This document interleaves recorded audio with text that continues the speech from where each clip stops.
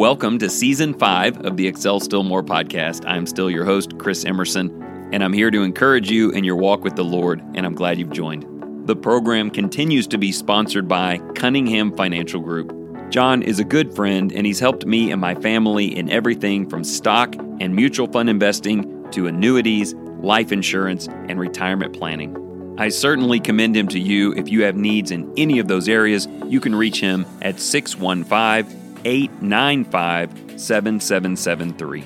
Thank you again for your ongoing encouragement and support. Let's get started. Hey, welcome and thanks for listening. I hope you're having a wonderful morning. If it is morning for you, it is for me, and I'm having a great one. It's actually quite rare for me to be recording episodes before lunch. The normal cadence or rhythm of my workday week is home until lunch and then office until dinner, and I record up here at the office. But this morning at 8:30 a.m., I had jury duty in downtown Tyler, which probably should mean that the morning is not going super awesome, and there's no way I'm up here at the building before lunch speaking to you. But things worked out a little differently than I expected. Short story alert, I got there a little bit late.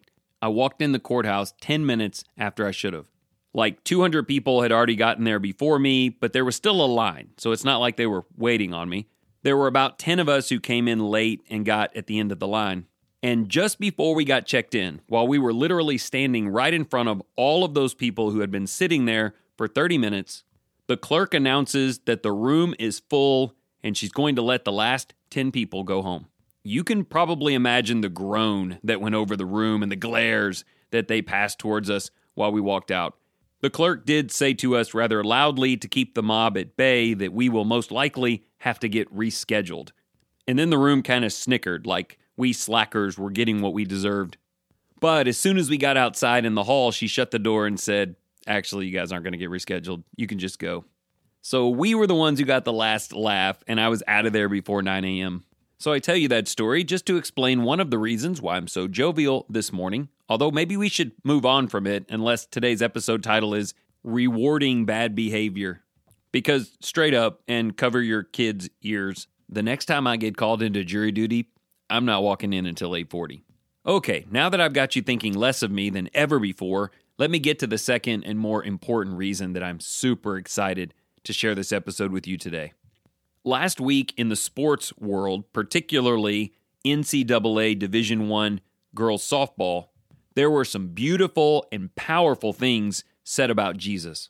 Maybe you heard the interview. It was all over social media. There were 3 Oklahoma players, Alyssa Brito, Grace Lyons, and Jada Coleman, along with the longtime head coach of that team, Patty Gasso. Today in this episode, I will read for you exactly what they said, and we'll talk about the implications upon the greater sports world for student athletes, as well as upon all unbelievers who may have heard them, and I hope that you come away encouraged and on mission. To put it plainly, I want to be more like these girls. I want to attribute everything that is good in my life to the provisions of the Lord, but at the same time, I want to be able to openly state that when things aren't going well, or if they potentially may stop going well, it will not rob me of what I have in my Savior. I think sometimes our concept of evangelism is explaining to people the things that they need to do. And while you and I know it's important to show people what God demands of them, the gospel in its fundamental form is the message of the presence and the power and the goodness of Jesus Christ. As you'll hear in their quotes today, their team motto is Eyes Up, which in sports usually means just kind of looking around and assessing the situation. But for them, Eyes Up means setting our eyes as a team on Jesus. I want you to understand today that shining for Christ and making a difference and leading people to salvation begins with your eyes and mind and mouth principally centered on Jesus Christ and your unfailing message that when you find Him, you will find peace, and there's nothing this world can do to stop it. So I think you're really going to enjoy the content today, and if you know someone who is near their age, high school, college, young adult, share this with them. It's just another beautifully simple example to suggest that we don't need to be ashamed of our faith. So let me give you a little setup going into the interview. The Oklahoma softball team is unbelievable. They have already won 2 national championships in a row, and they were looking to add their 3rd last week up in Oklahoma City. They were just about to face off with the Florida State Seminole team, number 3 in the country, very good, in what would be a best 2 games out of 3 series. Florida State's record was really good, but Oklahoma had won 51 games in a row. They were something like 60-1 for the season.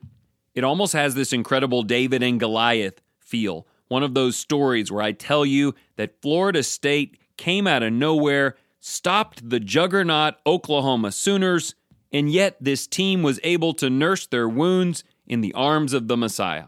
But that is not how this went down. In this case, Goliath beat David. Keep in mind, Goliath was not a murderous, idolatrous monster man. But the stronger, better, more dominant team won. Oklahoma won the first 2 games, ended the season 60-something-1, NCAA record 53 consecutive wins, and secured their 3rd title. But this, to me, is still a very intriguing angle on this story. Going into the interview I'm about to read to you, they knew they were the better team. They knew with great confidence that they were going to win. They were reigning champions, rulers of the region, on top of the collegiate sporting world, about to set a record that no one would ever break. And here's why I explain it that way to you. We could do an episode about people who hit rock bottom, and they could have given up, but instead they set their eyes upon Christ. And a story like that would carry incredible weight. But there is also great honor, and maybe even more so, in leaning on Jesus and giving him credit even when you are at the top of the mountain. When everything's going great, it's easy to take credit for yourself and not even imagine that those things could fail. But these girls found their identity in Jesus Christ even while on top, so in that way, they had already prepared themselves to be strong and hold together and stay at peace, win or lose. Okay, let me jump into the interview itself. The girls were asked on the panel how they kept their joy intact under the pressure of a long season. Senior infielder Grace Lyons pointed to Jesus without hesitation. She said, "The only way that you can have a joy that doesn't fade away is from the Lord. Any other type of joy is actually happiness that comes from circumstances and outcomes. Joy from the Lord is really the only thing that can keep you motivated in a good mindset no matter the outcomes. Thankfully, we've had a lot of success this year, but if it was the other way around, joy from the Lord is the only thing that can keep you embracing those memories, those moments, friendships, and all of that. That's really the only answer to that, because there's no other way that softball can bring you that because of how much failure comes in it and how much of a roller coaster the game can be." So just a quick follow-up to that opening statement. You might find it neat that my family and I were in the car on the way to services the other night, and we heard the interview for the first time on the radio. We were just talking to Nick and Ella about sports and their teams and things related to that, and then this comes on. Grace here has touched on such an important and fundamental concept that I trust you understand goes a whole lot farther into life and will go a whole lot farther into her life than just a softball season or collegiate career. Really, I just love the idea that she understands the difference between joy and happiness. She says, look, happiness is an emotional reaction to your circumstances. So when things are good, you feel it, and when things are not, you don't. But joy is deeper. Joy is connected to the divine, and God never fails. Happiness may be unfindable in certain places, but Jesus can be looked upon in any situation. Keep in mind, this team had just come off of back-to-back championships, and Grace was a part of that. But so was another student who was on that panel that day. Junior outfielder Jada Coleman spoke up on this very same thing. Reflecting on last season, she started by saying, "I was so happy that we won the College World Series, but I didn't feel joy. I didn't know what to do the next day. I didn't know what to do the following week. I didn't feel filled, and I had to find Christ in that." I think that is what makes our team so strong, is that we're not afraid to lose because it's not the end of the world if we do. Yes, obviously we worked hard to be here and we want to win, but it's not the end of the world because our life is in Christ, and that's all that matters. I've just got to pause again here. You cannot help but be impressed with that. These are girls 20 to 22 years of age, total winners, center stage, national television. And in this particular case, this young lady found a relationship with the Lord recently, within the last season, because even on the heels of great accomplishment, there simply was no joy in her heart. Like I say, rock bottom can do this for us, where we've tried everything but the Lord, and we finally are humbled enough to raise our eyes and our hands and call upon His name. But don't discount the top of the mountain, a pocket full of money, getting everything that you ever thought you wanted. This world and everything in it, even the best things in it, can bring you happiness for a while. But those things are not great enough or consistent and trustworthy enough to seed true peace in your heart. It was from that place of emptiness when she should be full that she cast her eyes on the Savior. Interesting side note about Jada Coleman. She's an amazing athlete. If you go to her Instagram page, you'll see a lot of photos of her making big catches in seasons past. But this year, she only has 2 posts. One of them is from the championship game last week. She's celebrating on first base after a hit. But the only other one for 2023 is a series of photos from March when she was baptized. Underneath, it's written, Romans 6, 3 and 4, baptized into His death, buried with Him, and raised to walk in newness of life. I am a witness to others what Christ has done for me, and I am so joyful to share my testimony. How awesome is that? Obeying the truth, becoming a child of God, using her platform to share that good news. So again, these are amazing things being said on a panel, being interviewed on national television. I think actually this was after their first win against FSU before they sealed it the next day. And there was one other student athlete with them, superstar junior Alyssa Brito. And here's what she said. She said, I think a huge thing that we're really just latching onto is eyes up. She referenced how players can be seen making 2 circles with their hands, putting them over their eyes like goggles, and subsequently pointing to the sky after making a big play. Addressing that, she went on to say, and you guys see us doing this and pointing up, but we're really fixing our eyes on Christ. Like they were saying, you can't find a fulfillment in the outcome, whether it's good or bad. I think that's why we're so steady in what we do, in our love for each other and our love for the game, because we know that this game is giving us the opportunity to glorify God. Once we figured that out and everyone was all in with that, it's really changed so much for us. She ended by saying, I know myself. Once I turned to Jesus and I realized how He had changed my outlook on life, not just softball, but understanding how much I have to live for, that brings so much freedom. No matter the outcome, whether we get a trophy in the end or not, this is not our home. We have an eternity of joy with our Father.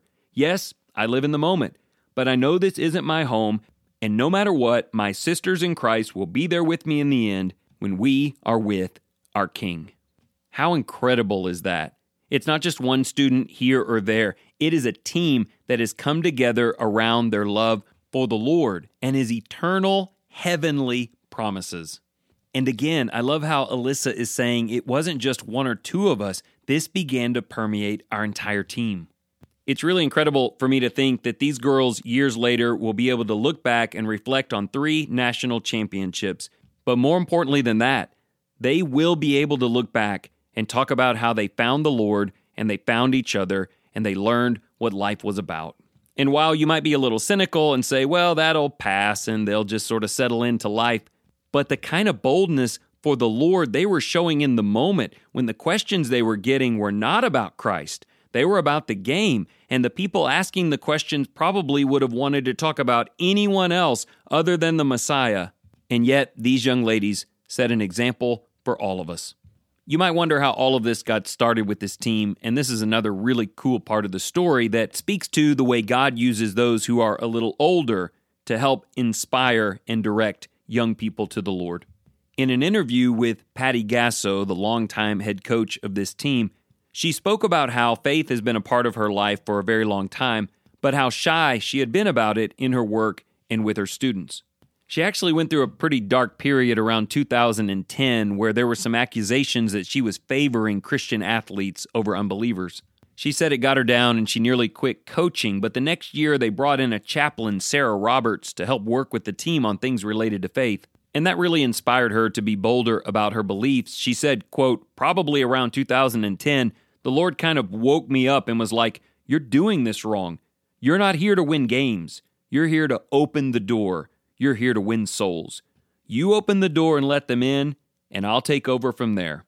She went on to say, after that, that's when everything changed. And of course, looking back at that 13 years later, you can say that everything changed. But when you break it down, here's what it looked like. Someone in her life helped inspire her to change. Not to embrace faith that she didn't believe before, but to be more open and honest and vocal about her strength in Christ. The result of her change led to changed lives for these girls. It's reported that there are regularly baptisms into Christ associated with this team. It's like this beautiful hymn that we sing sometimes here at Lindale, written by our sister in Christ, Ann Stevens. The song is simply called "Apples in a Seed." No one can count the apples that come from a single seed.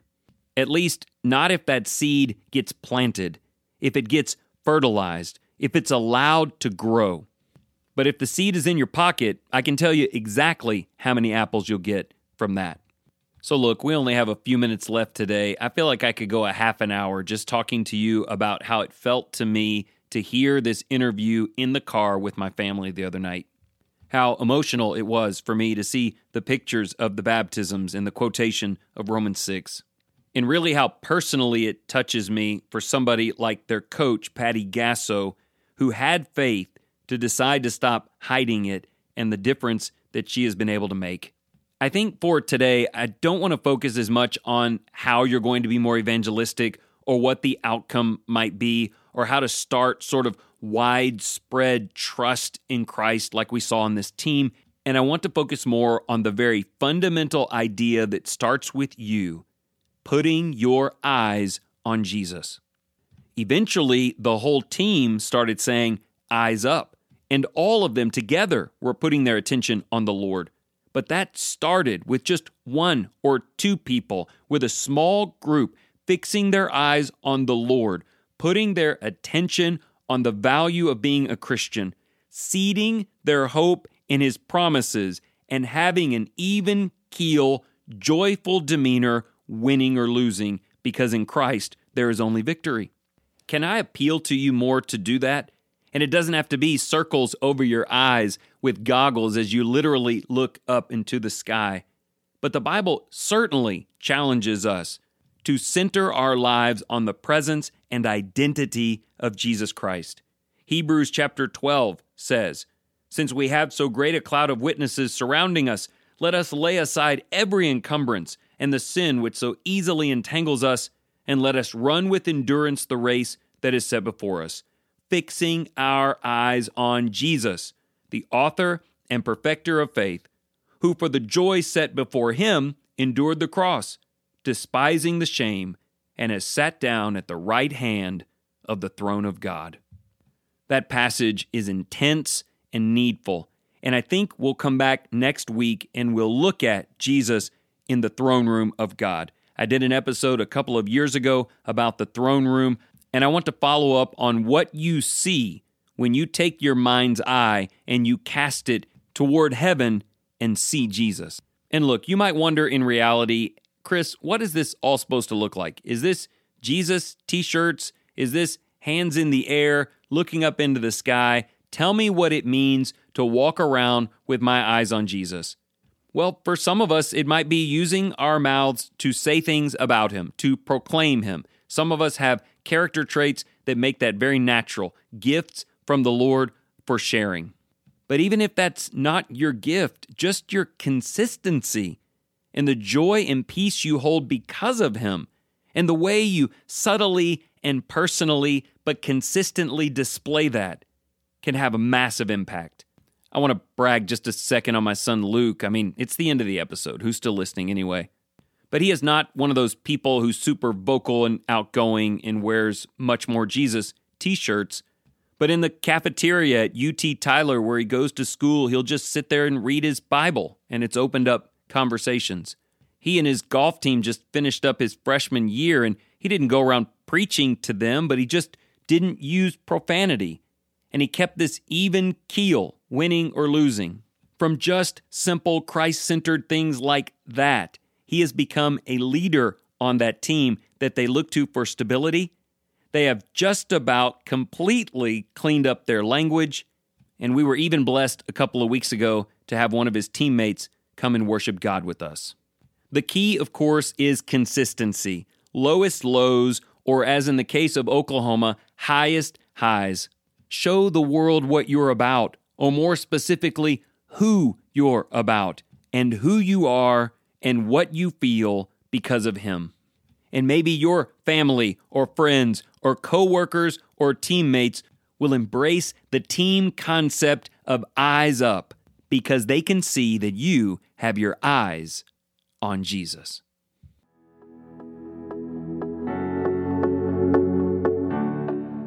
Thank you so much for listening in today. If you enjoyed this program, will you share it with someone you care about?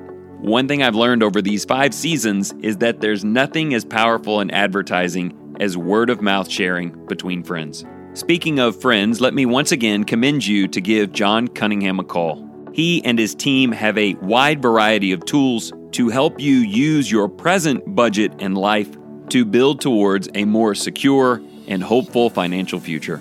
Once again, you can reach him at 615-895-7773. And always remember, whatever you choose to do today in the name of the Lord Jesus Christ, excel still more.